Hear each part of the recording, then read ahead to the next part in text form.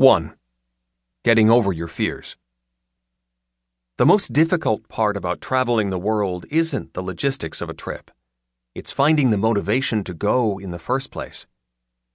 It takes a lot of courage to leave your life and journey into the unknown. It's the step that most people never get past.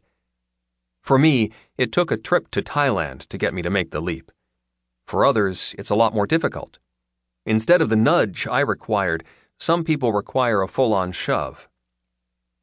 While most of this book will talk about the practical, financial side of travel, the first thing I wanted to tell you is that you don't need to be afraid of traveling the world. It's only natural to second-guess yourself when making a big life change. And this is a big change.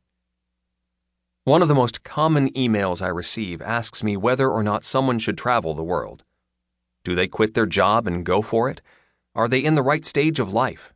Will everything be okay if they leave? Will they get a job when they return? These emails are peppered with nervous excitement over travel's endless possibilities, but there is also always one underlying message in the emails. Matt, I want to go, but I'm also afraid. I need someone to tell me it will be all right. In my meetings with strangers, they ask me questions about my adventures. People are curious about my travels, experience, and how I got started doing this. They dream of traveling the world. It must be such the adventure, they tell me. I wish I could do it. And when I ask them what stops them, they come up with a book full of excuses as to why they can't. I can't afford my trip. I have too many responsibilities at home. I won't be able to make friends on the road. I don't want to be alone. I have too many bills to pay. I'm not sure I could do it. I'm simply too scared. With all that fear and doubt, it's easier for someone to stay home in his or her comfort zone than to break out and travel the world. As the saying goes, people go with the devil they know over the devil they don't. Home is our safe zone. We know it. We understand it. We may not always like it, but we get it, and that is a powerful force. In the end, held back by their own fears, most people stay home, dreaming of that one perfect day when they will finally travel. But you know what? That day never comes. It will never be perfect. Tomorrow, you'll still have bills. Tomorrow, you still won't have just the right amount of money. Tomorrow, there will still be someone's wedding to attend or a birthday party to go to. Tomorrow, you will still second-guess yourself. Tomorrow, you'll find another excuse as to why you can't go.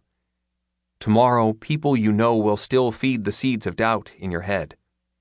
Tomorrow will come, and you'll say, "Today isn't the right day. Let's go tomorrow." Dropping everything to travel takes a lot of courage, and while many people claim real-world responsibilities are the reason for not traveling, I think fear of the unknown is really what holds people back. If you bought this book, you are probably already on the right track.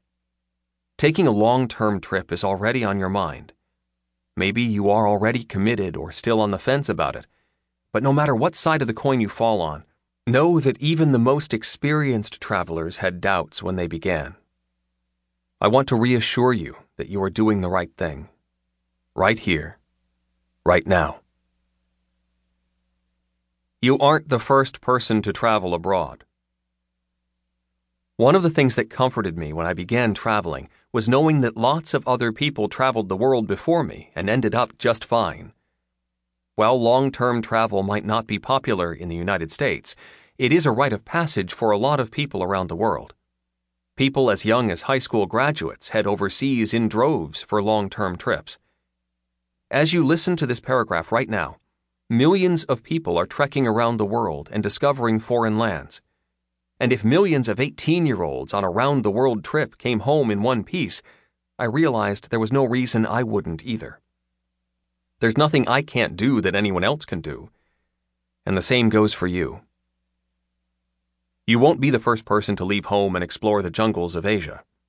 There is a well-worn travel trail around the world where you'll be able to find support and comfort from other travelers. Columbus had reason to be afraid. He had no idea where he was going, and he was the first person to